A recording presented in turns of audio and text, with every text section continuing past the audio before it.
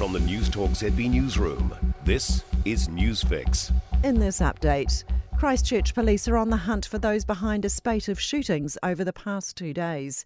Police were called to properties in Spraydon and Dallington about 10:30 on Friday. And last night they were called to incidents in the same area as well as Riccarton.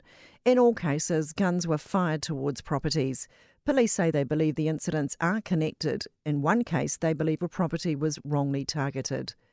Hamilton police have arrested a 20-year-old man after the hunt for a driver who fled police on Friday night. It's alleged a shot was fired from the offending vehicle.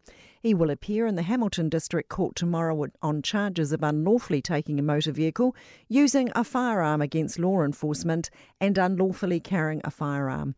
Police in the wider area were temporarily armed while the manhunt was underway, but that's now stopped. A pre-election warning to Labour.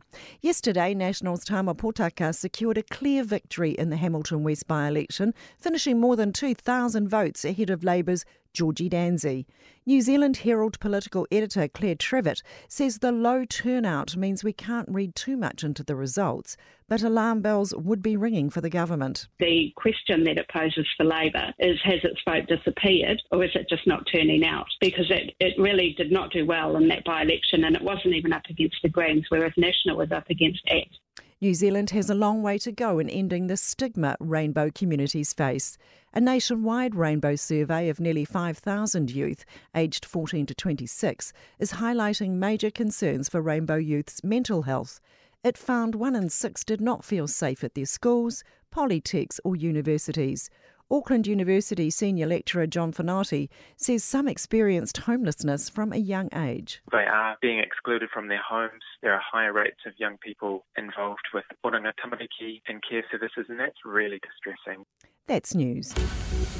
In sport, England are directing criticisms towards the referee after their loss to France in the quarter-finals of the Football World Cup in Qatar. The defending champions have won 2-1 with Olivier Giroud's 78th minute goal, the decisive moment in the match. A missed penalty from England captain Harry Kane with 7 minutes remaining could have taken the match to extra time, but he failed to convert. England defender Harry Maguire has pointed the finger at Brazilian referee Wilton Sampaio, saying he was poor. Both the men's and women's sevens team have eased into the semi-finals of their respective competitions at the World Tour event in Cape Town. The women continued their unbeaten run in South Africa, beating Canada 55 in their quarter-final to set up a semi-final tomorrow against Ireland. The men then produced a similar performance, thrashing Uruguay 50-0. That's sport. I'm Sandy Hodge.